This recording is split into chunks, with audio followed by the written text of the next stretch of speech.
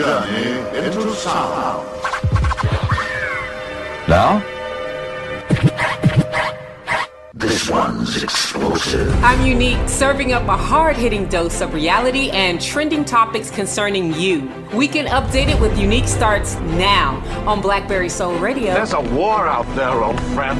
A world war. And it's not about who's got the most bullets. It's about who controls the information. What we see and hear, how we work, what we think. It's all about the information.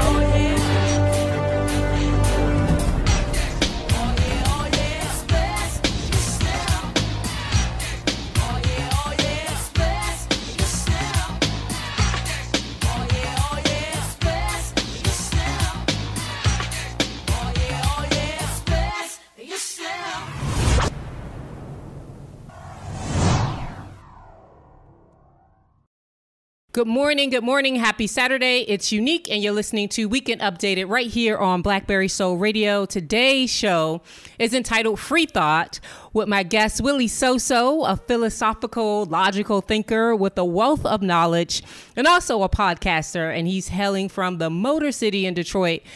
Just want to give you some background on how I met Willie Soso. We both belong to a Facebook group called The Vanguard. We share a mutual friend, shout out to Rock, and he also was a part of a focus group I did for my book, 1981. And by the way, Willie Soso, thank you so much for the feedback.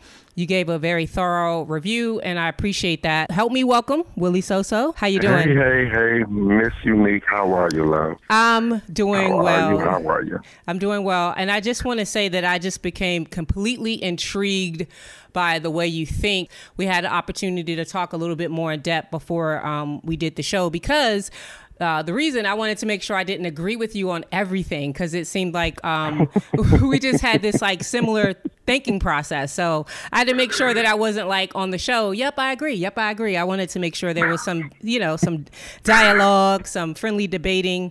So I just want to thank you for joining me. And I think that you can just give the listeners so much knowledge. No problem. Thank you for having me. And I must say that, yeah, we do have a very similar thought process, very analytical, and I appreciate your thought process as well. And I'm sure that we don't agree on everything, but we do and have had some quite interesting dialogue via Facebook. Absolutely. Yeah. So I like to throw out like just an off-topic question just to get our brains warmed up a bit. I wanted to know your feelings on, do you think that people can reach absolute happiness? I think that happiness is a perpetual thing. I don't think it's a spot that you reach, a destination. I think it's, I think you find happiness in the process. Of living life. That's happiness. And I think that would be my answer to that.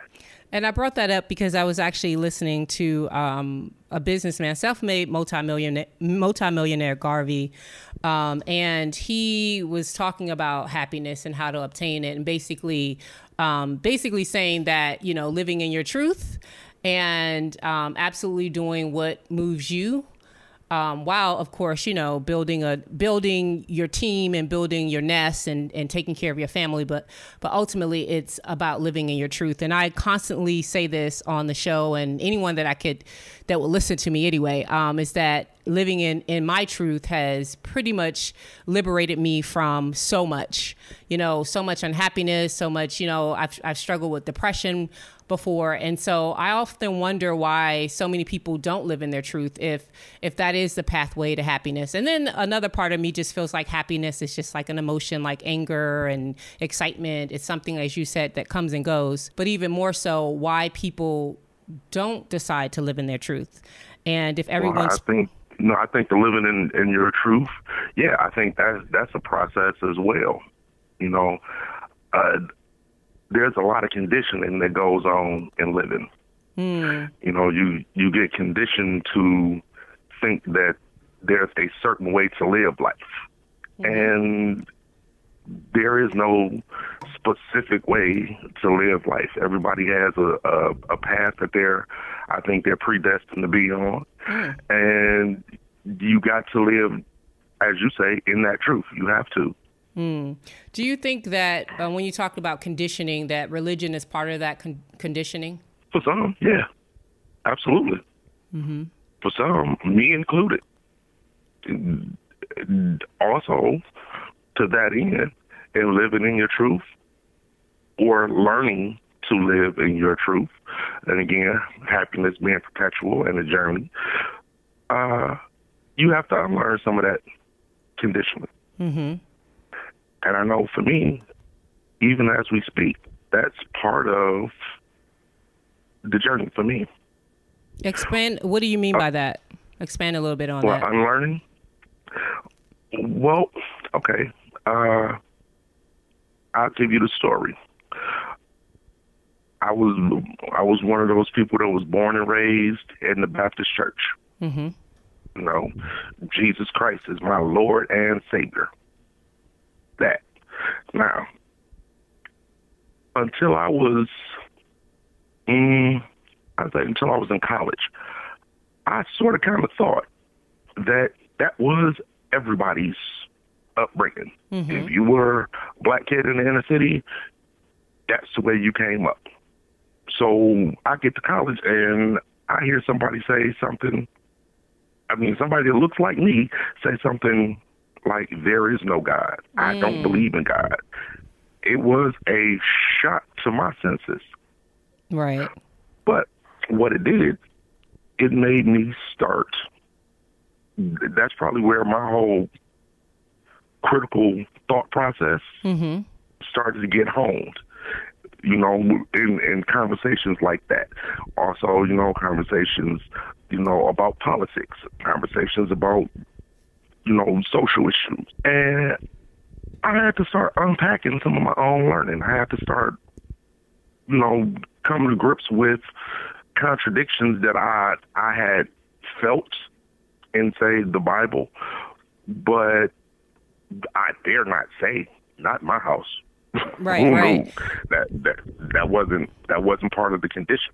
Right. And I share some of that too, because I grew up in a very, I joke and say militant, but I really mean, my father was very domineering and very strong in his truth. Wasn't really a religious guy. More so went into religion as we got older, really into my adulthood. He became more religious, and I think he's a Christian now. And I say that because a lot of his reading and studies were in the Islamic faith. However, I grew up with a lot of his ideologies. So he would just say certain things. And as a child, you know, you look at your father as your savior. You look at your father as your superhero. And so I took that to heart. And, you know, in college, I have to say that I was really, really, really, my eyes became woke and enlightened by a lot of things. I mean, things just as simple as homosexuality and basing homosexuality on a race. You know, I'm going to be quite honest. I'm not going to say that my father said that black people couldn't be homosexual, but surely he fed that, you know, that notion to us. And so when I got to college and saw my first, you know, experienced my first gay friend who was a male, I was like, wow, you're black and you're gay. And as ignorant and as, you know, naive as it sounds, that was the kind of household that I grew up in. It was like whatever dad said was truth. There's nothing uncommon about that. I get that 100%. In my growing, you know, in my upbringing, childhood up through high school, college, I ran into quite a few gay people, but for me, it was just something that really wasn't spoken about. Right. It wasn't spoken about, but you can tell, you interact with somebody and you could tell something's different about her or something's different about him. And then, of course, you know, I'm an 80s baby. And what is now considered homophobia, it was rampant. It was super rampant. And, you know, people would say things and homosexuality was frowned upon.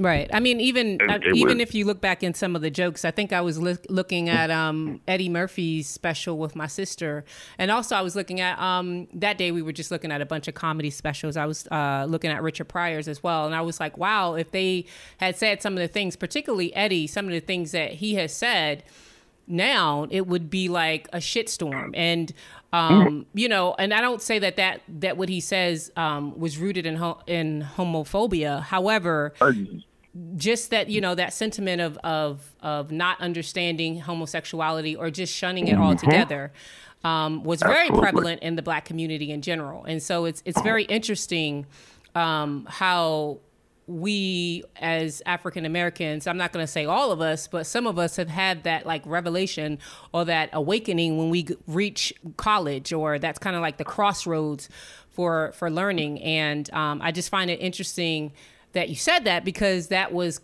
I mean, it was just little simple things, even outside of just homosexuality, religion, a lot of things. And politics, yes, a big thing.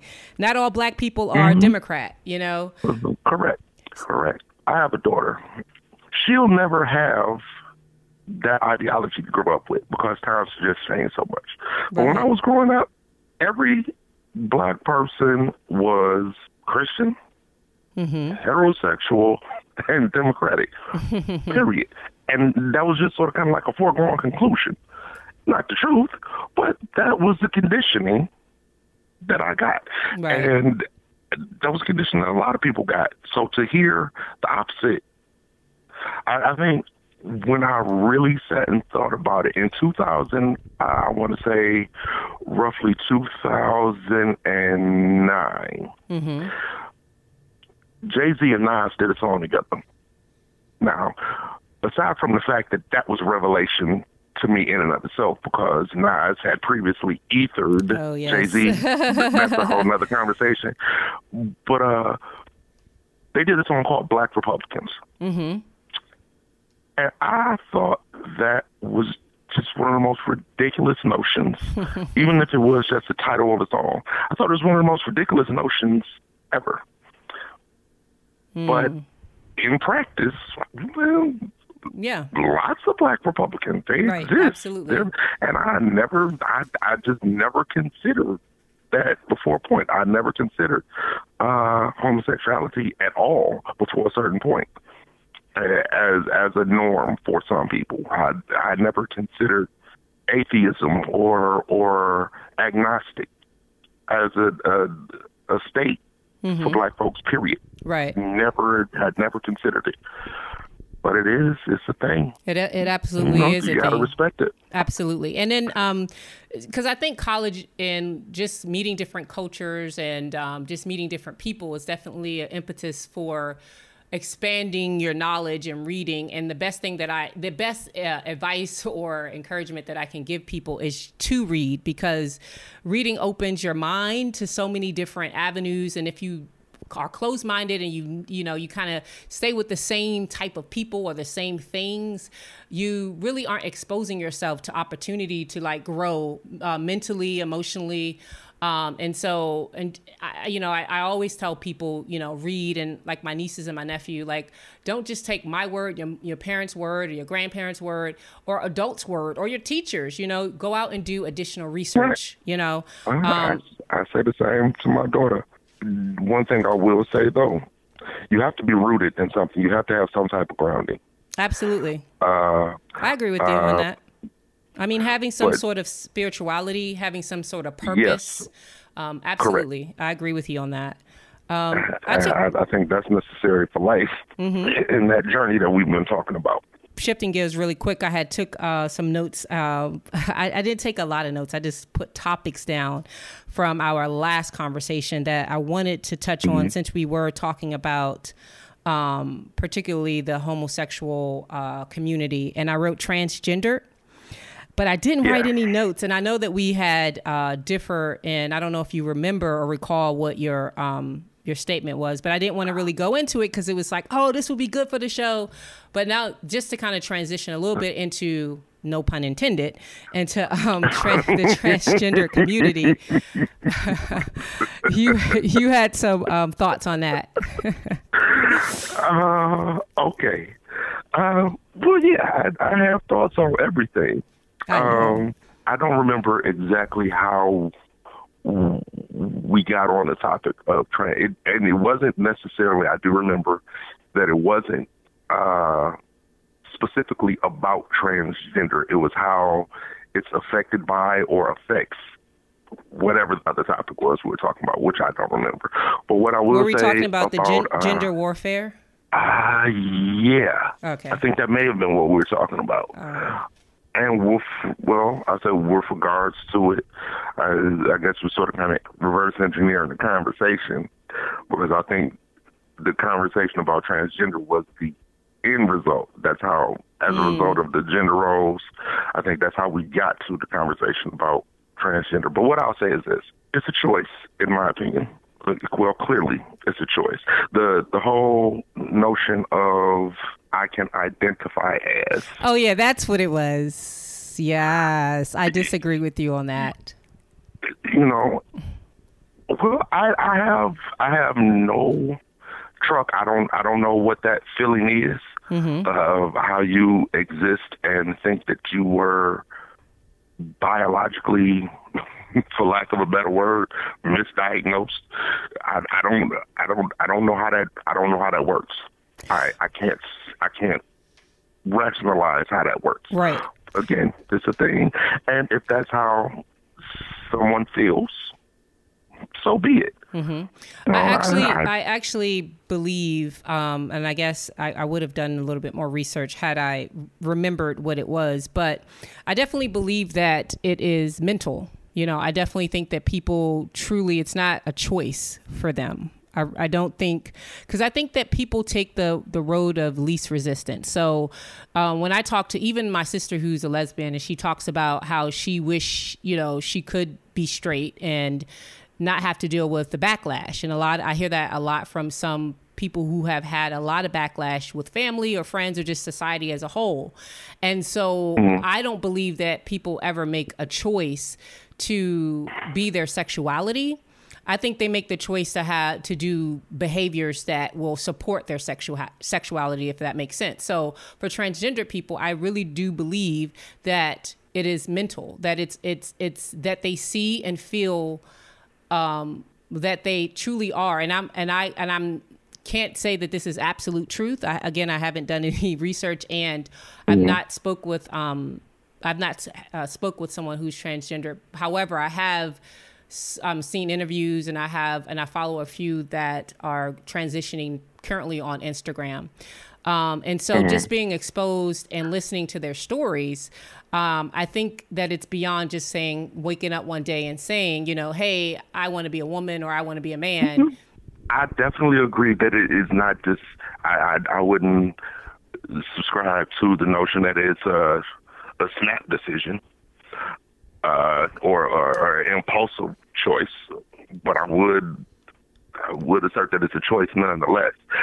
Are you saying that it's a choice to actually go through the transition, or are you saying it's a choice to want to be the opposite sex? I think that's both. It's clearly a choice to actually go through with it. Absolutely. You have to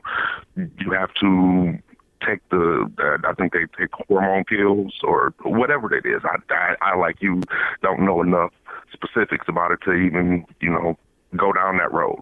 Whatever the process is, you have to make a conscious decision to do that. As far as what it's like to feel like, if you're a man, to feel that you were supposed to have been a woman, even though you were born a man, or you were supposed to be a man, even though you were born a woman. I don't know what it is that will cause a person to feel that they were born the wrong gender. From a finite logical standpoint, though, I'll say this: no matter how much I may say identify being a woman or what it is to be a woman, I can't fully understand from a biological standpoint. I just can't I just don't know, because I'm not a woman, even though perhaps I may feel mentally and emotionally that that's how I identify, because I was born a man and you were born a woman. So I can't reconcile the it's not a choice stance in my mind. Nah. Right. What I will say is, if I'm wrong, then I'm wrong, and I'll graciously stand corrected. But just looking at it from a layman's point of view, no, I don't see how someone can. I don't get the logic behind it. Right, and I think it's riddled with so much enigma that you from a philosophical standpoint, you can make a justification. It's wrapped under medical and scientific standpoint, then people make the justification. But I think that there's a lot more that goes into it, and I think it's beyond just saying. I think it's beyond just a choice. Just like I think sexuality is beyond a choice. I think people are born with their sexuality, whether it's heterosexual, homosexual, or bisexual, or all the other sexualities that have been identified now. However, I believe that people are born with their sexuality. I agree, well, what I agree with is it's definitely an enigma. But what I will also say, and this is actually more of a social commentary, with the LGBTQ, and I see now, since they keep adding letters, they just put a plus. A what? A plus, because it's now I think they up to like 8 letters. What I will say, I think there is a different struggle, even though they're part of one community. I think there's a different struggle. Yeah, I agree. I think all struggles are different. Transgender, yes, even though they're in the same community, and I think that from a social standpoint, I think that the conversation gets convoluted, because even as we speak right now, I can see someone construing my commentary as homophobic. I don't construe it that way. I don't think so. I think I can see someone doing so. I think people who are not open for a discussion, who are kind of closed-minded, even if someone disagrees with you, I think when you talk about homophobic or racism or anything like that, to me, the underlying root of it is hate. The underlying root of it is feeling superior. And I definitely don't feel that from you at all. And you've said, this is your opinion, as it is mine. And even science, I mean, there's no fact behind anything. I mean, it's still being, I guess, researched. And so for me, variable. Right. So for me, it's all about a discussion, and it's good to have different discussions. So I don't think that at all people should look at it in that way, just because someone has a difference of perspective, and that's, I think, the problem with people in general, is that they're afraid to have discussions. Even if those discussions are tough, it's okay to have tough discussions, because in that process you learn, critical thinking. If you can't if you're not a master of critical thinking, then I don't know what else to say to you other than learn it. I would suggest learning critical thinking, because in that conversation, in that specific conversation, exactly to what you're saying, I think that tough conversation gets even more convoluted, because when I talk about, say, transgender issues, because of the grouping of the LGBTQ community, you may have someone who identifies as gay or lesbian or bisexual pick up the mantle simply because they're in the same community, but the struggle is different. And I think they identify that the struggle is different. I think I mean, at least the individuals that I am around in my circle of friends, in my circle of coworkers, all of that. I think all that are in that community definitely understands that it is a different struggle for each. I mean, bisexuals have a struggle. I've heard so many bisexual men talk about their struggle, and that many women just say that they're gay. You know, they don't accept the fact that they have an attraction to both sexes. So I definitely, even my sister being a lesbian, has definitely identified that there is a different struggle, and she doesn't group all of the letters together into one, because when you do that, you lose identity. And I think we had talked about that when we were talking about African American and Black. For me, when I hear people say Black, it's almost like a catch-all phrase. You're just grouping everything into one, as opposed to identifying, to me, your culture, your way of life. So when I say I'm African American, it gives you a sense of, you know, my heritage. If you say you're Jamaican American or that whatever. So I think grouping, you know, we had that conversation too about Black versus African American. And now that part of the conversation, I remember vividly, because we talked about Barack Obama, and I actually, right, I can't remember, but in that talk, I stumbled across something where this person was defending, because this person said that, you know, Barack Obama wasn't considered Black, and I agreed, and someone was countering that. And so I have to try to remember what that reference was. I after the conversation we had, I stumbled across it, and I was like, yeah, that's what I believe. Because I think when you start to group folks, I think is disrespectful to that person's heritage or culture or tradition or ethnicity. And I think that a lot of times people group people based on sight. It's like because you look brown or you are brown or you have a darker hue that you're considered Black, and there's no regards for your culture or your nationality or your ethnicity or your heritage. And so it's definitely a nuanced conversation. It does start with certain physical features. Oh, absolutely. You know, I mean, we're very visual. The Western society, and I'm sure pretty much most societies are very visual. You know? Yeah. Mm-hmm. Now, your attachment to the title African American, I have no problem with. And let me just, for those that don't know, my attachment to it is basically, as I said earlier, but I think that an attachment to African American, to me, identifies my culture, my history, my heritage. To say that I am Black or a white person to just say that they're white, I don't know by which way they come to this world. Are you, what country are you from? What culture do you celebrate? What traditions do you practice? You know, so to do a catch-all, to me, it feels like a catch-all. However, I do know that the word Black derived from the whole Black movement, you know, in the 70s of being Black power. And so I get that. I totally get that movement. And I celebrate that movement. However, when you talk about beyond the movement, just the actual identity, self-identity, I think that it groups everybody into this one category. And again, it's a disregard for your culture, for your heritage, for your language in which you speak. And so I know there's so many people like, I've never been to Africa, I'm not African American, then what are you? And some people who have actually told me they would rather be called colored than African American. And that's an issue for me. That part is crazy. You know, that part, if someone were to call me African American, no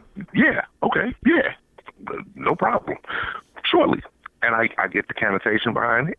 I understand the sentiment, and I agree with it, and I appreciate it, and I wouldn't want to be anything else. If someone asks me what I am, I would say that I'm Black. And I get your sentiment about it being a catch-all, but for me,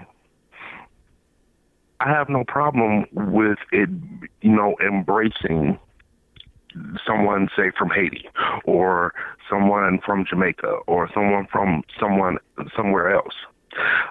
and when the conversation becomes more specific, it would be incumbent on that particular person, if it's me, to further expound on what my lineage is, what my ethnicity is, or what my nationality is. And I guess at that point, it depends on what you take the most pride in. You know what really got me opening my eyes to this was when I lived in New York City for so long, and I used to identify people based on their physical appearance. So I would see a girl who I thought was a sister and be like, "Oh, you're black," and it's like, no, I'm Panamanian. My mother speaks Spanish and only Spanish. You know, my family's from Panama, and it was a lot of cultural pride. And I loved that. I was like, wow. And I kind of felt a little bit inadequate because it was like, well, I don't really know what country in Africa I come from, you know, and it started to open my eyes and wanting to learn more about different cultures and wanting to research cultures and research a little bit more into, you know, slavery and into our history. And so I think that conversation can't be had, or you won't have this awakening if, again, all you know is identifying people based on their skin complexion or their physical features. That's absolutely true. And to that end, I would say you and I both know that boat stopped in a lot of different places. Oh, absolutely. You know what I mean? Oh, absolutely. I mean, South America, the Caribbean. Yeah, absolutely. Yeah, that boat stopped in a lot of different places. So when it comes down to the identification, that factors into it. And it's nothing wrong with having, because there is a level of identification and pride in that identification that people have. They are proud to be Brazilian, even though I look a certain kind of way. I know I went to Miami one time, and this is when it really, really, really hit me. Mm-hmm. I saw this absolute beautiful woman, beautiful. And I went to shoot my shot, man. She started speaking, and I was like, "Oh, okay, I'm not gonna be able to talk to her." Was she Cuban? Or I don't know. You weren't sure. More than likely. I'll never know. I'll never know. But she didn't speak either she didn't speak a lick of English, or that was her way to be like, "Skirt." That was her way to be like, beat it. You know what I mean? Either way, when I say she was gorgeous, I mean she had this glowing dark skin. Mm-hmm. I was totally enamored. She didn't speak a lick of English, but she looked like, you know, one of the chicks that you meet in the club. Mm-hmm. And she was one of the chicks that you meet in the club. Just so happened she was one of the chicks that you meet in the club that did not speak English. And it got me to thinking, and that's why I could understand what you're saying. It also forced me to realize, like I said, damn, that boat stopped in a lot of different places. Oh, absolutely. In saying something like, I'm black, I think I'm okay with it being a catch-all. And I think when you have those conversations, there's your opportunity to expound. Mm-hmm. Okay, yeah, I'm black, but I am African-American, or I am Panamanian, or I'm Brazilian, or I'm Cuban, or okay, you know what? That. I like that. I like that, you know, spirit that comes with saying I'm black. I get it, and I love it. And I also like the idea of, again, okay, identifying within the black culture or within the black, or within your blackness, what are you? Mm-hmm. You know, and so, because you know, I was walking. Where was I? Oh, I was walking at the Fresh Market, and this guy goes, "Where are you from?"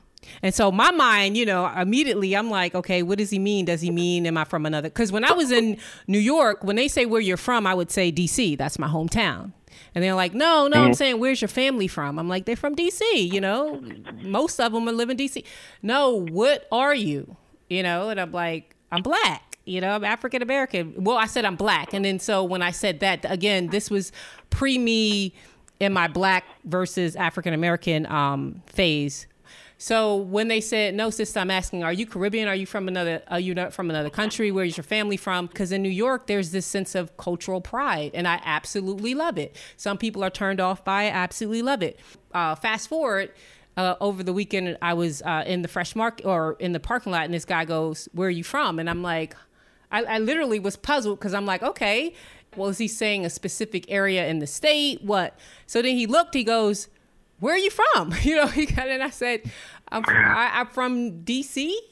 Is that what you want? And he's like, yeah. And he kind of looked at me weird. So I find that, interesting because that question, right. It's a real simple question. It's like, yo, where are you from? Yeah. But, and you know what? The crazy part is black folk are sort of kind of the only people that have that conundrum when asked a simple question like, where are you from?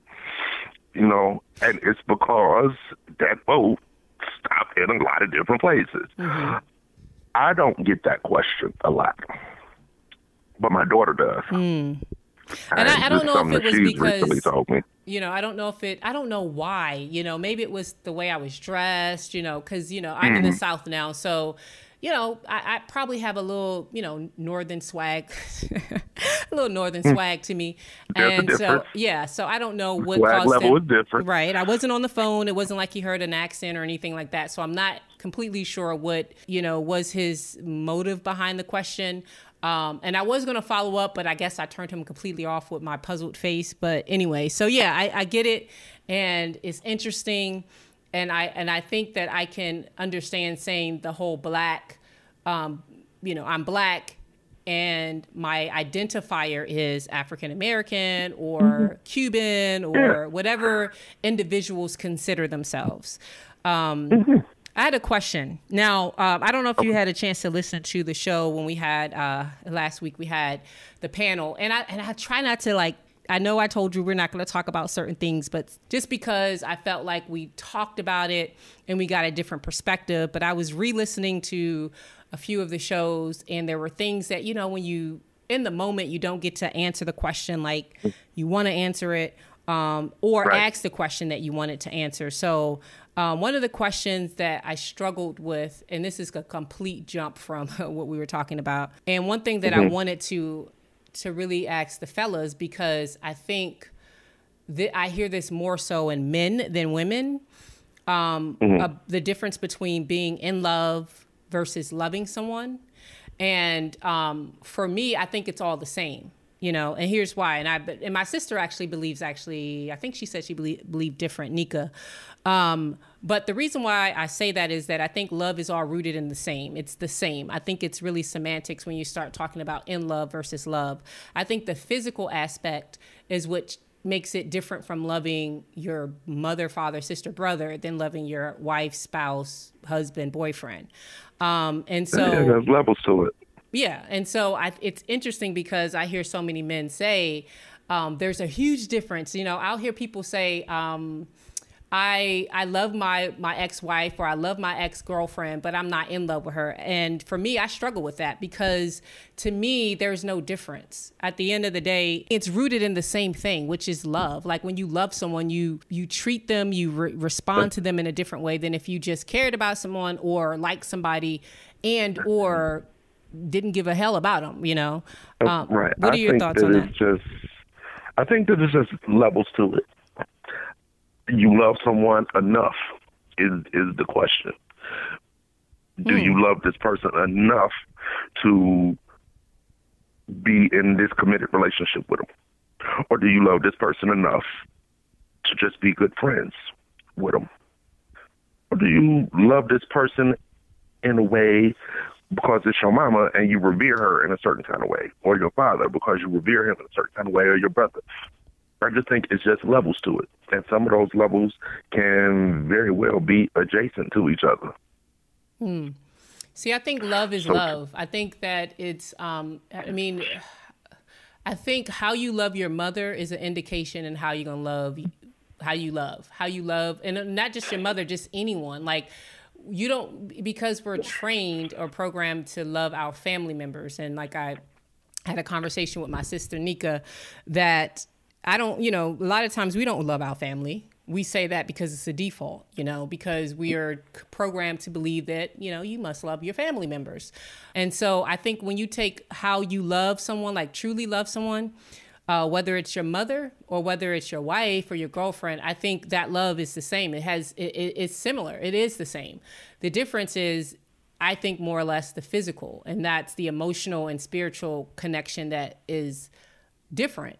And so in the end of the day, love, like how you love anyone, is pretty much a pure indication of how you love, if that makes sense. Like how I love.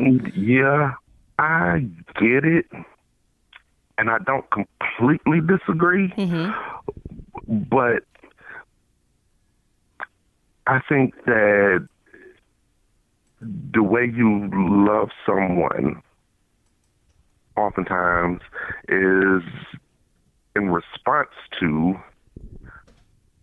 how they treat you, how they react to you, which is why it's always a give and take, because in that same vein, they're loving you based on how you treat and respond to them. Right. So that's why it's always a give and take there. Right. My motto is that humans in general, not all, but most of us, like you and love you as long as you make them feel good. Very few number of people who actually can love in pain and love beyond just feeling good. And that's, to me, that's that true love, because there are so many people that love with conditions. And I know I struggle with loving with conditions as well. I'm in that, I waffle back and forth with loving through pain, as well as loving because someone makes me feel good, or in general, like that's another conversation that when we get into trust and all of that good stuff. But I think that humans in general, I mean, we like to feel good, and many a times we go off of feelings rather than thought. It's how someone made me feel. Lots of times that's how you get a job. Your resume could be dynamic. You can have the skill set, but when you walk in, if you don't fit in the culture, or you don't make these group of people or person feel good, it could be the determining factor if you get the job or not. I think that is a great analogy for the relationship, because you bring up, the way one would love would determine how they're going to love you. I think that you just really don't know how that's going to be until you're actually in that. Okay. You don't know for sure, and you have a gut feeling. That's why you enter into the relationship, and you call that gut feeling love. You call it whatever you want, but you have it's. I feel like this person is going to be good for me, that we're going to have the relationship, we're simpatico, whatever, however you want to say it. And that's why you enter into the relationship. I think that's a little bit different from, like, say, the love that you may have for your parents, which is even more different than the love you may have for your siblings, because you and I both know there are some siblings that hate each other. That just is what it is. They had to be in this relationship, and it did not turn out well. Some people hate their parents, and some parents hate their kids. It's not something that you can completely know until you're really there in it. Right, and that's why I think that that love is rooted the same. There's no difference. Love is love. I just think that I sort of kind of agree with that. Love is love. Love is different from the other things that goes into relationships and the other requirements that you may have in a relationship, that you definitely won't have the same requirements with your father, your mother. That's and where all the that. levels come in. Right. Absolutely. So I think that love. Yeah. So one thing I did want to. Have you ever been married? No. Not Close. Okay. But never jumped the broom. Well, what's the longest you've been in a relationship? 3 years. Okay. Then maybe it's, I was looking for, to ask this question because I forgot to, when we were in it, I was in the panel just listening very intently. But one of the guys, Steve King, shout out to Steve, he was married for 20 years. And I wanted to ask him, because I asked my other sister, Sherelle, we were talking about relationships for Women History Month, and she was talking about her marriage. And I had asked about the sex changing. not a sex change, but sex, the actual I get behavior. it. Right. And so if that happens, if you started out having lots of sex through the years, does the sex change? Meaning, do you stop, it's not exciting anymore, that kind of thing. And I think she said it didn't change until the love changed. And so I was going to ask you, if you had been in a relationship for like 10 years or so, that's like a scary number to say, oh, I've been in a relationship for 10 years. It's like, how, Sway? Living with someone, like coexisting in the same space as someone, that I tip my hat off to people that do it, and they do it happily, because that's like difficult. You know what? I think this was the topic in the Vanguard, in the group, that Facebook group, about the sex changing through the years. I can't speak to how that works. I can't. Like I said, I've never lived with a woman, ever. And to sort of kind of bring it back to something that we were talking about early, and sort of like correlate the two topics, that's a matter of conditioning. That whole shacking up thing, frowned upon in my upbringing. So out of all of the dogma that stuck, that stuck. I don't know why, but it stuck. So you wouldn't live with anyone until you're married? Now? Yeah. I'm as a result of losing a very good woman, I think I would rethink that position. Yeah, because I think it's imperative, like, to at least spend lots of time, and not like on time when you're on, like you're on a date, you're spending quality time outside the home. I think it's important to actually like coexist in the same space for a certain period of time. I mean, it could be weeks at a time, because like living with my sister and I are roommates. She came down south and she loved it. And like, actually, knock on wood, it's strengthening our relationship as sisters, because we are experiencing different things from each other that we hadn't experienced living so far apart. Because I've always lived far away, or a couple of states away from my family, purposely done.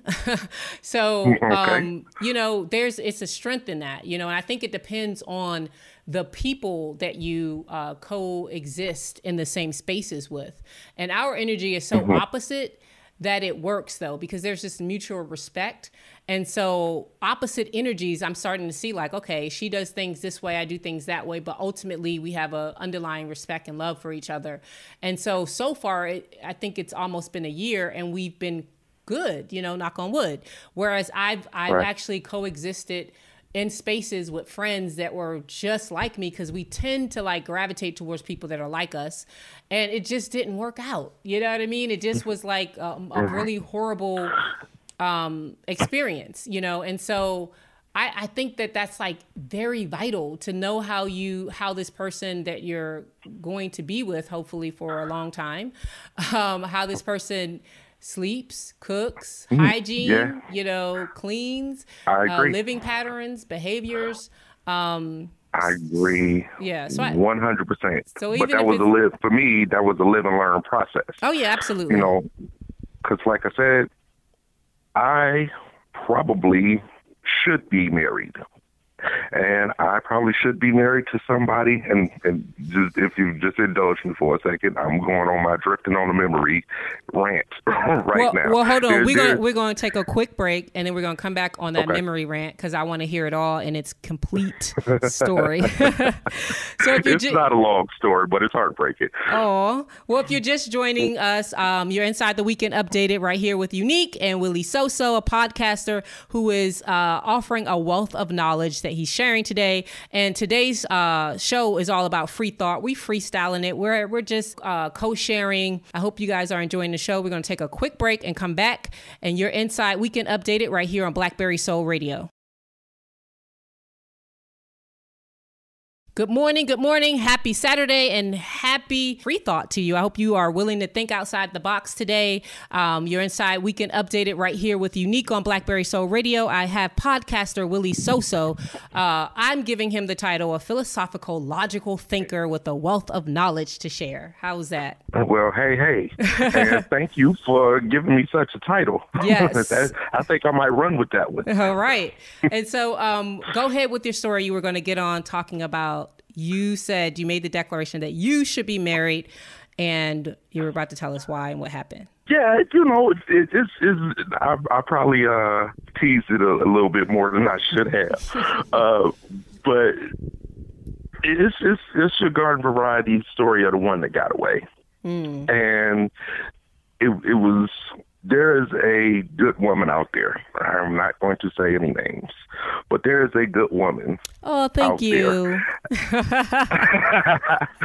there's another good woman out there. Good one. And she was in love with me. Loved me and loved me, however you want to call it, whatever you want to say. And she treated me really, really good. But because I had these preconceived notions about living with someone, cohabitating. Oh, wow. I sort of kind of screwed that relationship up. I mean, and it was sort of kind of a match made in heaven. She had kids. They love me. She had family. They love me, and I love them.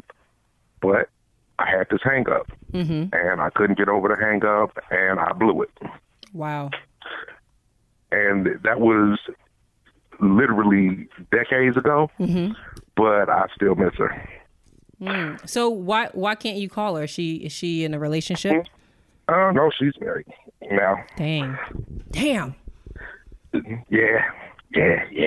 Gotta live and learn on So that is that the only reason why? I mean, that you guys weren't living together? Or is there a little bit more? That's not the only reason. That's not the only reason. I was young and dumb. Okay. But that did play an important factor in it. Right. Wow. Well, I can't say I have a story that way because I think, you know what? It's interesting because I know that I have good taste in men because the men that I messed up with are like married and appear to be in happy relationships. And those that, it just didn't work out because, I wasn't feeling them. We just were young and dumb. They're no longer, I don't even know where they are. I mean, I don't follow them. Some of them are still, young and dumb, but they still old. I mean, they're old, but they're young and dumb. But I realized, like, instead of looking at that, because I used to be like, man. And it's like, I looked at it as now like, well, at least I know when I find mine that I have good taste, that I have good taste in men. And most of them, like I said, I think all of them really, it's only been a few that I just wasn't ready. And I wasn't, one thing that I do well is I kind of dance to the beat of my own drum. That keeps me from all living life in a box. Because I realized that if I truly believe living in my own truth protects me. And then usually people don't approach me with a lot of foolishness. So, but also there's a part of me, it's this struggle with my Mars and Venus that I love being single. And the thought of me like actually living with someone frightens me. But then what's so weird is being my sister being my roommate allows me to like that dynamic helps me work on certain things that I know I deal with when it comes to sharing spaces. And so I think that even her being my roommate is strengthening the idea of actually being in a relationship that requires, me to live with my man. So it's interesting how everyone's, how things are just kind of tied and interlooped together. Yeah, they always are. Right. Everything is definitely connected. I have a question for you. What's the fear? Okay, so the fear of a relationship or living with someone? The living with someone. Well, specifically, someone you're in a romantic relationship with. Right. The fear of getting bored or like them not understanding like the space that I need. You know what I mean? Like it's weird because there are moments in which like I need space. And so if this person is wanting to cuddle or because 95% of the time I am all in, I'm all in. But there's that 5% of the time where, like, can I say, like, babe, like, give me 5 minutes, or give me an hour, or give me 100% of the rest of the night to just like read or chill or just like look at the wall. And I guess what scared me was this one guy I was dating or considering, and he was interested in marrying, and I was like, I'm not sure. And one of my requirements for getting in a relationship is that I want to love this person, and I do require them to love me back, to get into a relationship. And so he said he loved me, and I wasn't there, and I told him I didn't. I believe in complete honesty, and I said I really care about you, but I'm not sure I love you. And he said, well, it's cool, because as long as the man is in love, the woman's going to fall in love. That was his belief. I'm not going to say that was his belief. I'm not going to say what country he's from, because I know he's listening, and I ain't trying to give him no shout outs. But no, that's my boy. I really care about him. But Right. he's not American. Okay, so he just believed that as long as the man, the leader of the house, is in love and going to show and treat this woman with the utmost respect, that it's only right and it's only natural and it's only science that a woman will, fall in love with someone who treats them right. So that was his belief. When he came to stay with me for a few days, we had a great time, and we went to the movies, we had dinner, he took me to some exotic restaurants, and we had fun. And I came home, and he was like, he massaged my feet, I massaged his. And then I just got into one of my moments in which, I don't know why, but it was one of those times, and I was reading, and he was like, hey, what's going on? I'm like, oh, I'm going to give me a moment. I'm reading. And he like was very offended. Like, it was like, what happened? Like, why did you change? And so, like, when I have certain experiences with different people, it scares me in a way, because it's like, nothing was wrong with him and nothing was actually wrong with me. I just needed that moment to myself. And so I know that about myself. I know that I don't care how great, even my sisters will tell you, like, I'll go in my room. Sometimes they'll, if I have family down, they'll say it's rude. And I'm like, I'm sorry, I can't come out of this mood. I don't know what it is, but give me a second. I'm not mad, nothing. And I tend to offend people when I do that. Like, literally, family get mad. Like, that's rude. Friends, that's the fear. And that could be a driving cause as to why maybe a relationship doesn't work out or something like that. And so even though I'm completely honest and people say that it's not a big deal, you need your time, it happens at the weirdest moment. It doesn't just happen where I'm like, oh, I'm going to go meditate, I'll be back. It's like, we had a great time and I need to like unplug. The fact that we had such a great time, my energy, I need to go unplug, relax, read, gather myself. And then when I come back out, I'm like, hey, what's going on? So everybody gone now. Everybody's gone. Everybody look at me like, oh, what was you doing? That's funny. It is. But I'm an introvert. So like introverts, we like, well, at least myself, and I toy with saying that I'm actually an ambivert, but I'm an introvert in the sense that all out life of the party. But when the energy comes crashing down, because I get my energy from internal, like I need that energy internal. So I need a refresher, or I need to go and rejuvenate. And a lot of people, especially extroverts, don't understand that. And a lot of people that I love extroverts. And so a lot of my friends are extroverted, a lot of family members as well. So they don't get that because their energy is fed externally. They get their energy off of people, happy people, if they're positive energy. So it's just a matter of like that. And I am attracted to usually people who are a lot more extroverted than I am. And so, they can't understand that, even though it's not a big deal. Because to them, it's going to be like, oh, I'm going to announce it. Like, hey, I'm just going to go read for a second. Or that I have control over it, and I don't. So the fact that we had such a wonderful time drained my energy. And that's not bad. It's just, give me a moment. I don't know how long it may take, though. I guess in that sense, I can understand that fear. it's the fear that somebody's not going to get you, though. Right. If I'm hearing it correctly. Yeah, it is. Not going to understand. And Lord knows, as philosophical as I want to be, I have no ground to be anybody's counselor. but oh, doctor, tell me what's wrong with me. Right.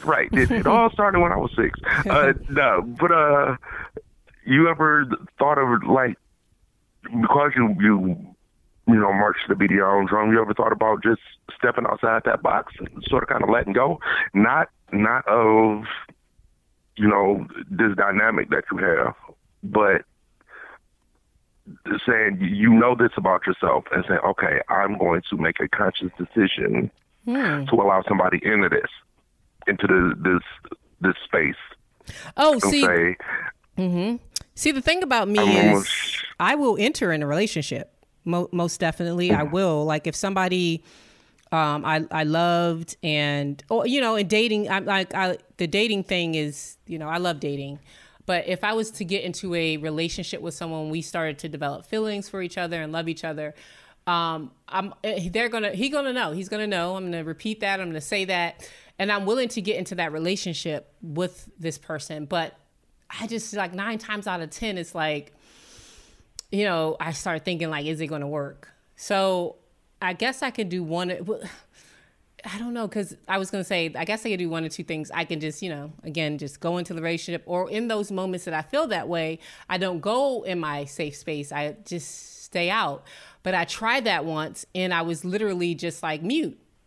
And people can tell, like they see the shift of the energy, and they go, oh, Now, what's so interesting is that like my sister Nika, she gets it. I mean, sometimes it offends her, but she gets it. She knows that it's nothing that she's done or anything like that. Although I'm afraid, I'm not willing to say, oh, no to relationships. I'm willing to actually jump off the cliff figuratively and dive in.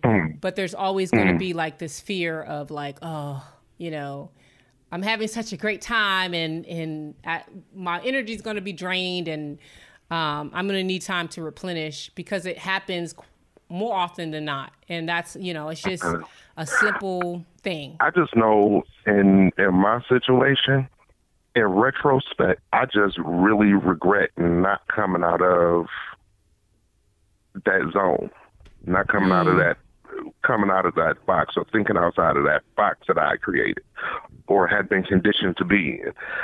I just really, really regret it. And if I had to do all over again, I would jump. I would have jumped. And I just think that things would have went way different. Life would be different. But also, I don't like to. I suggest that to people. And I thank you for that. I don't like to have any regrets. And typically, I think where we are in life is where we should be. But we, I'm going to speak for myself, find myself kind of in this perpetual circle of sameness when it comes to relationships, then I have to look at myself and say, okay, why am I in this situation? And so as much as I love dating, and it's funny because I'm not quite a social butterfly at all. Like, it's a bit of anxiety to meet people, but I think it depends on why I'm meeting a person. Like if there's with purpose, like if I'm going on a date, it's different. I don't get that social anxiety because I know I'm on a date. I've already talked to this person, blah, blah, blah, blah. But just to actually walk into a social, that's scary, because it's like, what's the purpose? What is my sense of purpose in this room? And that's me just overthinking, So I think that as much as I enjoy getting to know people and enjoy dating, I also have these like kind of requirements for relationships that I feel like are my safe haven, because when I'm in a relationship, I'm giving 100%, and so, or 95%, that 5% is me wanting to be by myself. So let's just say that. But I try not to have any regrets on anything, it either works or it doesn't work. And I think it's always a learn, like what helped me with bad situations, whether it's relationship, a job, friendship, whatever it may be, was this a learning opportunity for me? Instead of like sulking. It's like, was this a learning? What did I learn from this? And there's probably maybe only a few times I can count on maybe 2 fingers in which I had an experience and didn't learn from it, you know? But that's like a rarity. Like most of the experiences that I've had, I've been able to take something from it and try not to regret or have any regrets or try not to resent a person or a situation, you know, or even myself. Even in the regrets, I learned. Right. Like, I think that's sort of kind of, I mean, albeit the regret is a byproduct of the learning. Mm-hmm. I still learned something. And whoever she is, Radioland, I'm single and available. Hello.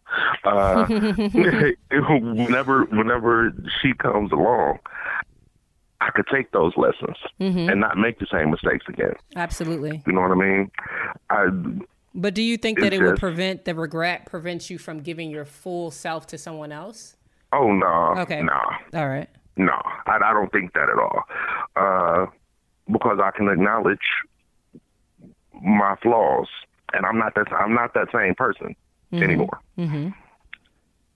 In part because of that situation, I'm not that same person anymore. And of course, you know, many moons have passed, so a lot of other situations have occurred that have caused me to be who I am now. Mm-hmm. So I'm good. I'm good. I'm open to love, man. I think it's awesome. Yeah, and I can't wait. Oh wow! I'm surprised. Like, wow, that kind of caught. I was like, oh, I'm gonna move to the next question. Wow, you're wow. I've never heard a man say that. Oh, dog, I'm looking forward to it. And whenever it comes, like you, I mean, I have standards and expectations, you know, so I'm not just, you know, going to rush into anything. You know, I don't particularly like dating, especially as I'm getting older. Dating is crazy now. But the thought of being in love with somebody, being in a productive relationship with somebody, I relish that thought. Nice. Sure. Wow, that's a little scary for me. The thought of, but you know, I guess I'm okay with either or. I've come to that. Like if I'm going to be a cat lady or a wife, I guess I can find happiness in either or. I can find happiness. You know what I used to say? What's that? And it's funny. Because now I am exactly what I said I didn't want to be at present. I used to say I do not want to be that old dude in the club buying silk roses. Talking about, hey baby, what's for that? Young girl. Yo, I did not want to be that guy, and I'm not that guy because I generally just don't go clubbing. Right. But you know, I didn't see myself being this guy now. Back then, I didn't see it. I thought by this point in time in my life, I would have been married for quite a long time. And if you check with my circle of friends, you would have found that they thought I would have been the first one to get married. Wow. Turns out they're all like 10, 15 years in, and I'm still out here buying silk roses for the girls in the club. Well, you know, I have like crazy. 15 imaginary cats. No, I'm just kidding. I feel like I'm living my best life. But you know, when I say dating, like I'm not dating as in a relationship, but I like going on dates and meeting different people. Although I've had, you know, bad experiences with dates. The worst part is if it's a horrible date and the guy likes you, but you don't like the guy. So having to, you know, let him know like, hey, there is no second date. But, you know, I don't even look at it as an age. I don't say I'm getting older. Like I'm 37 and and people like, oh, you're no spring chicken. And it's like, I don't really look at it that way. I don't look at it as I'm getting older or setting any like parameters. But I think for me, it's that yearning for relationship or closeness. And I see as I'm getting older, I do want that partner in crime. You know, I want that person that, you know, I think we talked a little bit about relationships, and I expressed it at the panel about how whoever this person is, like, I want this person to be my right hand, and I write with my right hand. So that should let you know how important I want this person to be in my life. And so I don't have time for games. I don't have time for that mental BS. I don't have time for in and out lives. I don't have time for not expressing truly your feelings, all of that. I want to be able to be 100% comfortable, because a part of a woman's, I mean, I'm not trying to speak for all women, but I think women are truly beautiful when they feel secure, when they feel like they have this safety net to be who they are. That's where you get the being, you know, sexually free with your man, or if you're a lesbian with your woman, like you feel like that's where that true essence of a woman comes out of, is when a man or her spouse can make her feel 100% comfortable in her own skin. I don't think that notion is gender specific either. I agree with what you're saying 100%. And I think that when a man finds someone who can sort of kind of help him, you know, dismiss and debunk all of that conditioning and dogma, what's the phrase they like to use? Toxic masculinity. Man, find a woman who can help him, you know, sort of kind of like put all that in the box and throw it somewhere. Yo, you'll find that dude that's literally gonna take the bullet for his woman, that is literally gonna break his back to make sure that she's good. I know we talked a little bit about that too. Gender roles. Yes. And I know a lot of people, you know, say they don't believe in it. And it's like, well, do you have an expectation that a man should open the door for you? And then they say, well, yeah, sort of. And then you believe in gender roles, like, period. Like, whether it's in the relationship or in general. And I have this. I've often called it selective acceptance of patriarchy. Yes. Because that's how some women tend to frame it. Yes. I believe in gender roles too. Yeah, I absolutely do. And I don't think there's anything negative. Aggressive as I try to be, I believe in gender roles. Like, I think there's just certain things man's supposed to do for his lady. Yeah, like, I just don't think there's anything negative about that. Like, I don't know where the negativity came from. I guess because I can say that perhaps the feminist movement, like, I think that, you know, feminism to me just means the equality of sexes. And so that's at the purest form what it means to me. And so while I think that women should be respected in the same manner as a man, I do think within a relationship, for me, I can only speak for myself, that, you know, there are gender roles, and their role, like, if you see a woman pumping gas and a man just sitting in a car, you know, immediately, or cutting grass. Now, however, I know there are some men, you know, will say, well, I don't believe in gender roles, or women will say that. But for me, there is a sense of, well, what's wrong with the man if he's just sitting there, like, hello, you know? And so for me, I have this traditional way of thinking of family, and it's in a positive way. And I think that, you know, I'm choosing this mate. He's not forcing me or grooming me. He and I are choosing each other, and we both have responsibilities within the relationship. And if we both agree to those, you know, responsibilities, then we have to be held accountable for that. Absolutely. Right. Now, you touched on something that I find a bit interesting. And you were talking about the feminist movement and equality. And with regards to gender roles, I don't feel that men and women were designed to be equal. Not one better than the other, just not equal. Along the lines of gender roles, you're designed to complement me. I'm designed to complement you. We fit. Right. So, well, what I mean by equal, so for me, equal meaning equal in the sense of same level. Like we are equal, same respect, same. We may not have same respect. Right. We may not have the same physical attributions or capabilities mentally, physically, emotionally because of biology out, DNA.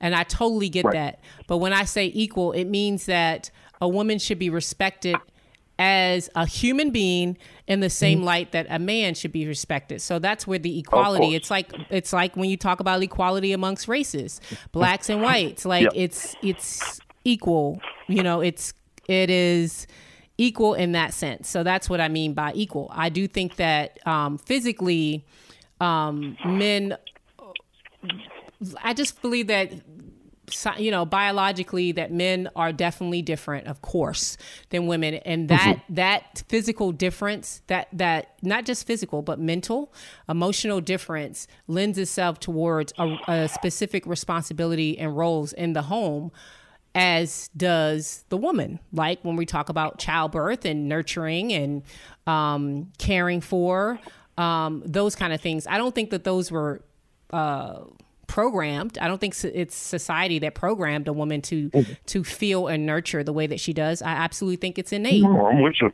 So when I say equal, I definitely am speaking equal in the respect term. We should be respected, and just as a man is respected. I don't believe that one is, as you said, higher than the other when it comes to the hierarchy of life. Like women and men are on the same level. I agree. The same importance, definitely the same importance. And in that agreement, I think that's sort of kind of how the conversation gets misconstrued, though. I'm equal. I can do whatever a man could do. Well, no, that doesn't mean that, say, you should get paid less, though, if you're, getting this job or that job, and then a whole bunch of other instances that you shouldn't be on some type of equal footing or level. But when you try to carry this conversation over from one topic to another, you lose a little bit in translation. Mm-hmm. Because in the workplace, per se, yeah, I believe if you do the job that I'm doing, you should get the money that I'm getting. When we come home, well, I'm your man and you're my lady, and we have different responsibilities, and we can't have the same power struggle that we might have in the boardroom and the bedroom. Mm-hmm. You get me? Oh, I agree with that. I definitely think, and I think that women have a hard time understanding when men say that, because most men are really direct in their conversation and what they say. So when you hear words like leading, my woman, possessive words, because men, I don't know if it's innate or a taught thing from fathers or just experiences, that you collect a lot of possessions. And so when you're trying to court a woman, typically you show your possessions. Like, hey, I have this nice car. I'm had this nice job. I make this amount of money. It's usually an external factor that you use to sway a woman. Not all men, but most men I'm just going to say most men that I have come in encounter with. However, even if it's their intellect, they'll show, if they know that they know that you are attracted by, intellect, they'll show that. It's always usually an external factor. Whereas women, we're showing you how we can care for you. We're showing you how we can take care of you. We're showing you how we can be that support system. And so when those lines change, I think when women say, well, you know what, I can be just as showy. I can do I can take out the trash. I can mow the lawn. I can do all these things that absolutely has nothing to do with gender. I'm just as physically strong as you. I think that, that's okay if that's a conversation that she and her man has had, or she and her spouse have had.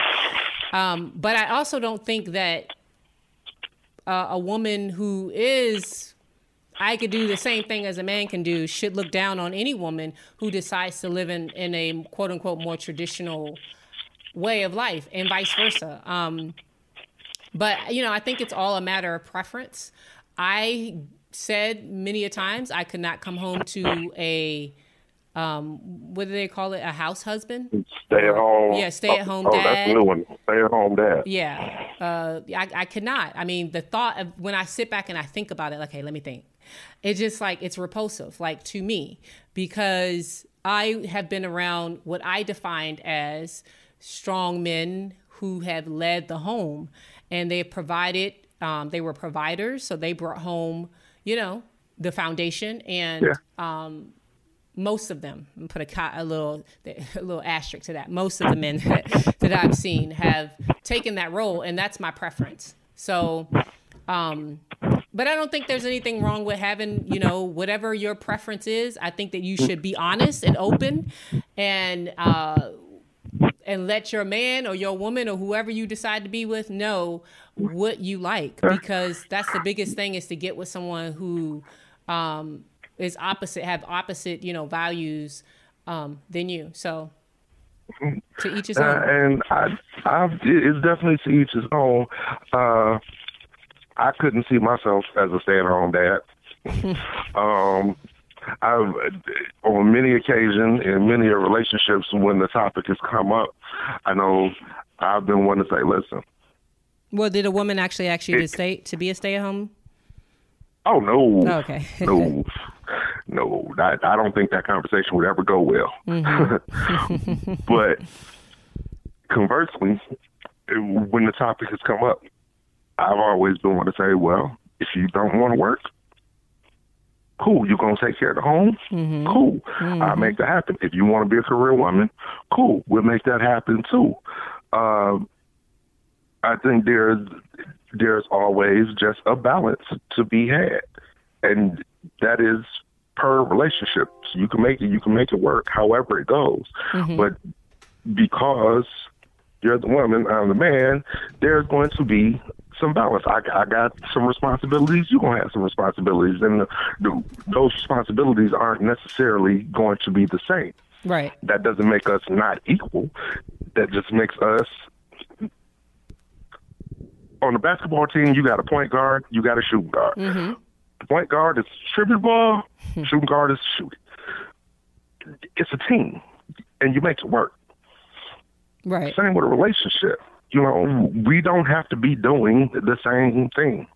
You don't have to. Me saying that I'm the head of the household doesn't make me better. It doesn't make me on some higher rung. It doesn't even mean that I completely get the last say, because I have my lady. Right. And we make these decisions. We make this thing go. We make this relationship work because it's our relationship. It's not my relationship. It's not your relationship. It's our relationship.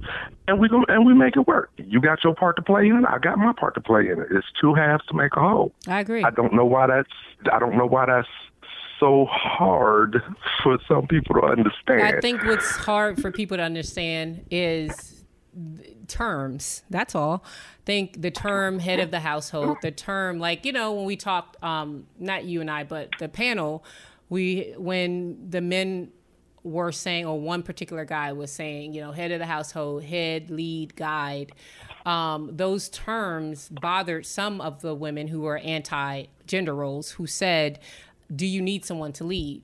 And for me, absolutely, you need someone to lead. I think that a leader doesn't necessarily, as you said, doesn't necessarily mean that they're better than. There are some people who have leadership qualities and skill sets that others don't have. And because you're a leader, you need supporters. I hate the word followers, but so for me, I don't look at that as the man is above me. I think that family in general have roles. Every person plays their part, and every part is very important. And that puzzle wouldn't be complete without every part. So although Absolutely. There's a lead, doesn't necessarily mean that person has the end all be all. And so when we talk about gender roles, here's what irks me about the conversation. Mm-hmm. Here's what irks me about the conversation when it's had with someone who feels, oh no, I can do just what a man do, no gender roles, so forth and so on. And just like we were talking, or you brought up, you want me to be, as a man, you don't want the gender roles. We're in this, you could be the lead, I could be the lead, no gender roles, no whatever. However, same people, same women, when the guys sit back and say, okay, cool, go ahead. You make this thing work. You go ahead. I'm gonna fall back. You gonna make the money. You come home. I'm not doing. But see, there's some women that some women see. Okay, so there's two parts because it's what I'm like. Okay, I see it from both perspectives because I'm a very objective thinker as well as I'm very opinionated. So, what for you to like unplug because she says that is kind of a negative reaction, and so I think that two things. We are probably more hooked on behaviors rather than the actual when we're talking about gender roles and responsibility. And what I mean by that is, I absolutely could see a man cooking. Like if he's a better cook than I, sure, cook. I love cooking though. So I'm going to take it as a competition. So that's more of a behavior versus a gender role for me. I think, the man actually protecting and providing is when I started to get into the whole gender role. Right. And so I'm only polarizing it to just sort of kind of, hammer home the point. But the point also is, and the second point to that is that some women will say, great, I absolutely want to be the lead and you clean, cook, and do all the other things while I go out and work and bring home the bacon. So there are some women that want that. Yeah, and at that point, though, a lot of those women, dare I say a majority of those women, will view their man as weak.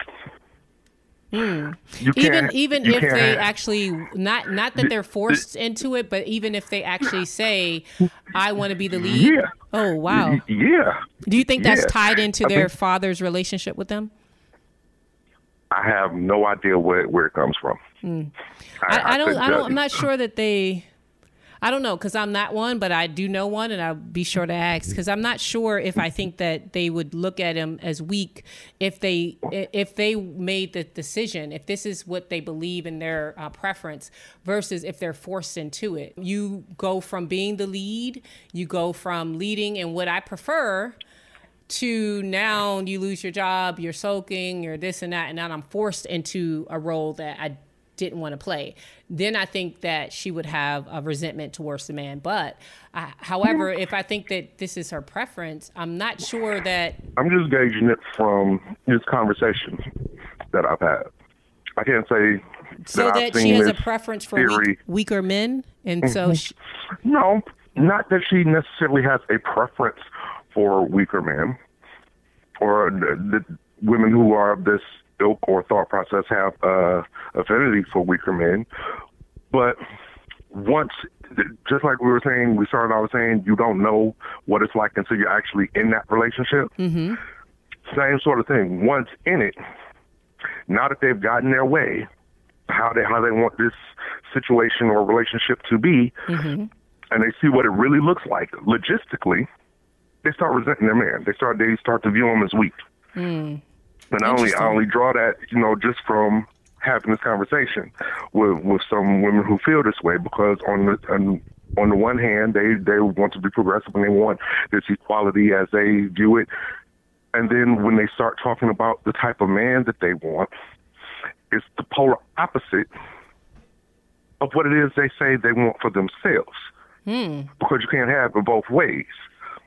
I'm not looking at it that from that standpoint, just gauging from the conversation that I've had with women, it appears that that's how they take it. I'm not saying that that's actually the case. Okay. I'm just saying that's how, through the lens that they view it. Interesting. Like, that's been my observation from having those conversations. So you see that they want to lead, however, they don't have the same expectation that will match their desires for a relationship. Mm-hmm. Correct. It's all, you want to lead until you actually see what that's going to take. Oh, gotcha. And so you're in it. It's easier said than done. So when you actually have to go out and be the provider and be the person that bringing home the bacon and providing for your family, then you're saying there will be a shift in perspective. Like, hey, I'm not built for this. Right, and not that you're not built to actually go home, bring home the bacon, but with regards to your relationship, it's like, oh, wait a minute. I sort of do believe in gender roles. I sort of kind of want this man to be what I consider a man, you know, and take on these gender roles. So I think they do, you know, somewhat of a disservice to themselves when they say, oh, I want to be this, but I want my man to be this. And whatever this is opposite to or not conducive to this desire you have to be equal. The two don't necessarily match up. So I want to shift gears a little bit to politics. I think we talked about all the taboo things well, not all of them, but some of religion, talked about race. Let's get into a little bit of politics. First, what's your feeling about, you know, what has happened to the country right now as it relates to politics in the last couple of years? What's your sentiment on the kind of climate we're living in right now? If there's anything that Donald Trump knows how to do well, and clearly there are only a few things that he knows how to do well, chaos. But he's polarized the political ideologies. There's generally just no way to be on the fence anymore. You gotta think one way, you gotta think another way. You know, what's interesting about Donald Trump for me, I find it interesting that so many people are anti-Trump, particularly in the entertainment arena, when years ago it was such a trend to have Donald Trumps and I stayed at the Trump Towers in your rap songs or you know whatever genre music you were in. It was so cool. It was a cool factor to be hanging out with Donald Trump. All these pictures of Russell Simmons and all these African Americans. I'm at the Trump Tower. They get asked for me. So what's so interesting and baffling to me is like as soon as he became president. Because when I look back, I mean, I checked out the documentary about his grandfather. I checked out because I was just very intrigued by one, the hate that just like culminated, and then two, him. Like when I seen him on The Apprentice, he's operating kind of the same way in general. And then when you hear him in interviews, he's never changed. Like he's pretty much been consistent in his inconsistencies as it relates to his ideologies, his business practices, everything since, he's surfaced. So what I'm trying to understand is what's different, like even, his housing development at one point, I think it was it in the 80s or 90s? Late 70s. Late 70s? Early 80s. Okay. He's been sued on multiple occasions. Yes, on multiple occasions as it relates to race, okay? I'm trying to understand what happened because this man has been pretty consistent and you were a Trump fan. Like, I've never stayed at the Trump, but I'm trying to understand what happened. Like, is it purely jumping on the bandwagon or is it like... Or jumping off in this case. Yeah, or jumping off the bandwagon. What I think it is prior to Trump running for president and subsequently becoming president, the idea of him was cool. It was cool to say, I'm at the Trump Tower, nigga. Opulence. Okay. Opulence. The same reason that people wear Gucci, the same reason that people glorify Louis. Understood. It was opulence. It wasn't necessarily Donald Trump himself. It was the thought of it. Because he had manufactured this larger-than-life persona. And it was cool. It was cool. I'm trying to make money like Trump. The idea. Nobody paid any attention to the fact that he's always consistently been a blooming racist. He was a catchphrase. He was a slogan, an ideology. That if I'm at the Trump Towers, if I'm on Mar-a-Lago or wherever, I'm rubbing elbows with Donald Trump. That means that I'm somebody. That means I done made it. See, I have an issue when people make absolute statements about people in general. Like, sure, referencing him as a racist. I think ultimately he's the type of person that no matter what it takes, he's going to win. And that's not necessarily a good thing. He's pretty clever in his sense of being able to utilize people's weaknesses. And as you said, being able to polarize certain things to get people going. And whatever's going to get the person out to vote, he doesn't care who that person is, whether this person is a flaming racist or this person is a bigot. He wants to win. And so he's going to be able to go out. He's going to do whatever it takes to get the vote. From my perspective, when I'm looking at it, taking out of politics, taking out of, Republican, Democrat, conservative, liberal, when you have someone that is no longer like I said, I've never stayed at the Trump Towers, never desired to be in a picture next to him. But when you had all these people who were desiring to be next to Trump.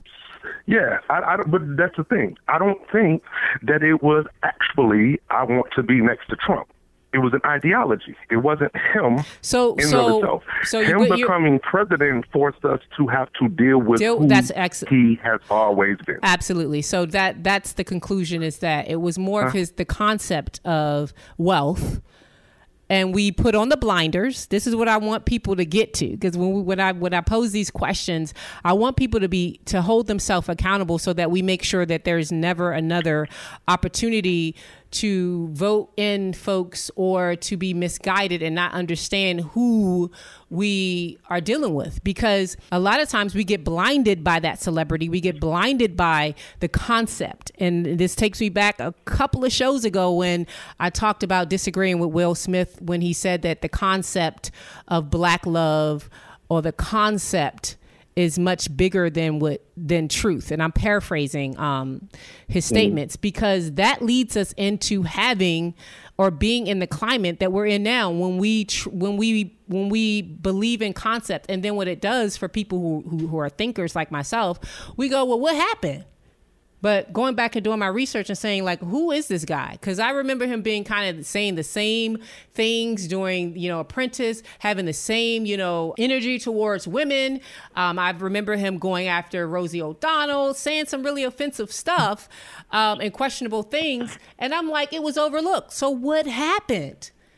That's what I want to get to. And so I think you touch on a great point, and I'm glad that you said it, is that now he moved out of the category of being a concept to being a real person. And this is why, and it takes me back to why truth is so prevalent, because when you're living in your truth, and sometimes truth is painful. Sometimes truth is, it hurts. We hear that all the time, that cliche, but it's much needed.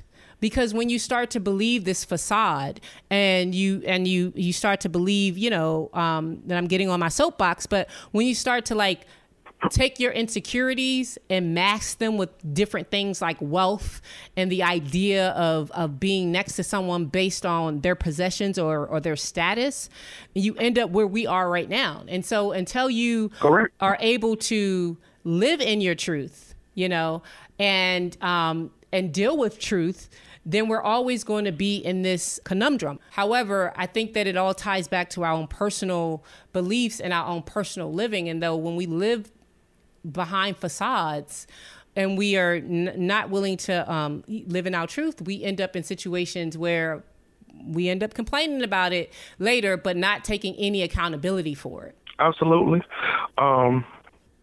Nowadays, I've never been a Republican.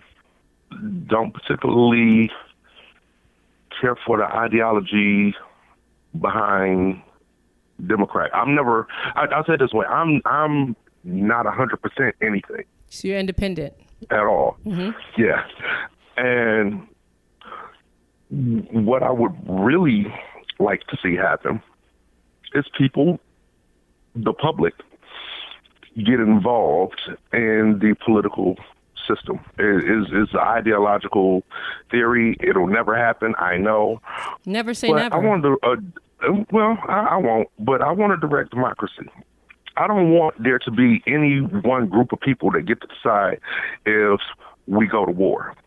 I don't want there to be any one group of people that get to say this is going to be a law, this isn't going to be a law, especially if it's going to affect the 350 million people that live here. Mm-hmm. I think people should have a say in that.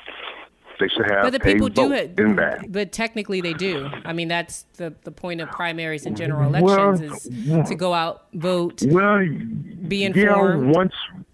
Once you put someone in place, though.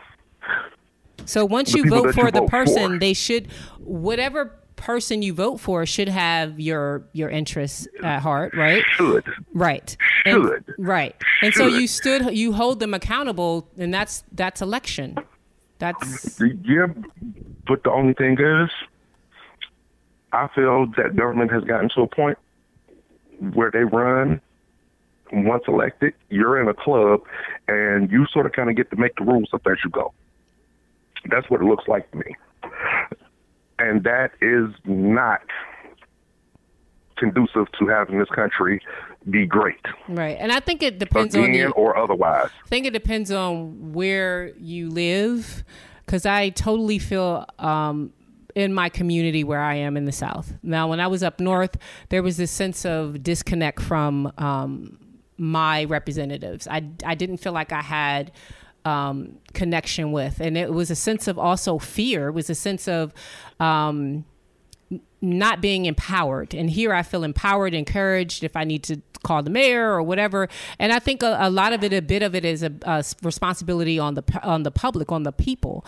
And if you feel like you don't have Absolutely. a voice, if you don't feel like you have a voice, you don't feel like your vote's going to count, you're going to be stagnant. You're not going to move. You're not going to make any moves to inform yourself. And there are so many people who are constantly complaining, but do absolutely nothing about it. And so I just encourage people to go out and vote, and to Google, and to make sure that you come across an unbiased literature and research that, and finding out who you're voting for and understanding what you're voting for. Because there's a lot of people I agree that with do that not 100%. Right. They don't do their due diligence, and they then vote people in or don't vote at all. And then they start complaining. They have no idea how taxes work. They have no idea how something that may have greatly affected their community, how it works. And politicians know that, and they know that, and they play on that. I think that's anything that you get into, whether it's politics, whether it's religion, whether it's your job. When you encounter someone and you know that they're not well informed, sometimes, I'm not sure that's a good or bad thing, but humans tend to take advantage of that situation. Like if you go in to negotiate your pay for your job, and your boss, your future boss, or the team knows that you're not really equipped to negotiate, they're going to lowball you. And it's not until you do your research and start, comparing salaries and researching and saying, hey, wait, hold up, I was lowballed. However, whose responsibility or who should be held accountable? I don't think it should be the job. I think it should be your own personal accountability, and that anything that you get into, anything that you're entering, whether it's a relationship, whether you're practicing a religion, whether you're going into politics or whatever you're doing, it is very important. Just like you study that purse, that new hairstyle, that beauty supply that has the latest sales, you need to take that same energy and apply it to your life, your well-being, your job, your profession, your relationship. I agree 100%. That's the reason I would prefer direct democracy, because that forces people to be involved and pay attention and be informed. The answer is to try to tell people to at least read and research and become and feel self-empowered. Feel like you have the power to make change. And that starts with something as simple as researching, reading, and looking at it from an unbiased eye. And then, once you reach that level of discernment, you can now start voting and getting to know how the whole system works, the Electoral College. A lot of people don't know how that works, but just understanding the entire system, the understanding how our checks and balances, work. Once you understand and you become informed, then you can start to be a little bit more objective in your viewpoint. And so if a person doesn't know who their local officials are, I look at them a little sideways, how can you vote on something, or if you don't even understand like how city and state taxes work, and that to me is I'm a little bit like, hold up. And you want these people to vote on a policy that's going to affect the nation or affect the, the community as a whole? To me, that becomes an issue. The thought process is that would force them to do what you suggest they should do anyway. Ideally, we would, which is get informed, right? And I get where you're coming from. Say that will probably backfire. I don't know. So what we have now, it seems it's truly a republic. If you ask me, many ruled by few. Mm-hmm. And are people complicit because they don't know and they don't take the liberty to know or find out? Yeah. But you got to start with some change somewhere. Mm-hmm. So that's the suggestion that I give. We have about a minute left, and I wanted to give you, because I usually try to come up with the last statement, but I wanted to give you the platform to make your last thought inside our free thought freestyle. Okay. Last thought. I'll make it real simple and sweet. Don't allow someone that doesn't know how to dream to tell you how to do it. Period. Plain and simple. Period. Plain and simple. I like period. That. So, where can people do you want people to reach out to you? Sure. Willie Soso on everything. All Twitter, Instagram, Facebook. You could most likely catch me hanging out on Facebook. I say a lot of weird shit. You say a lot of thought. You say a lot of thought-provoking things, and that's one thing that I absolutely admire about you. But thank you so much, Willie Soso, and that's WILLIESOSO. Yes, ma'am. All right. Well, thank you guys for tuning in. Having me. Well, thank you for joining, and hopefully we can bring you back very soon. Anytime. All right. So thank you guys for listening. It's Unique right here on the Weekend Updated on Blackberry Soul Radio. I will see you next Saturday.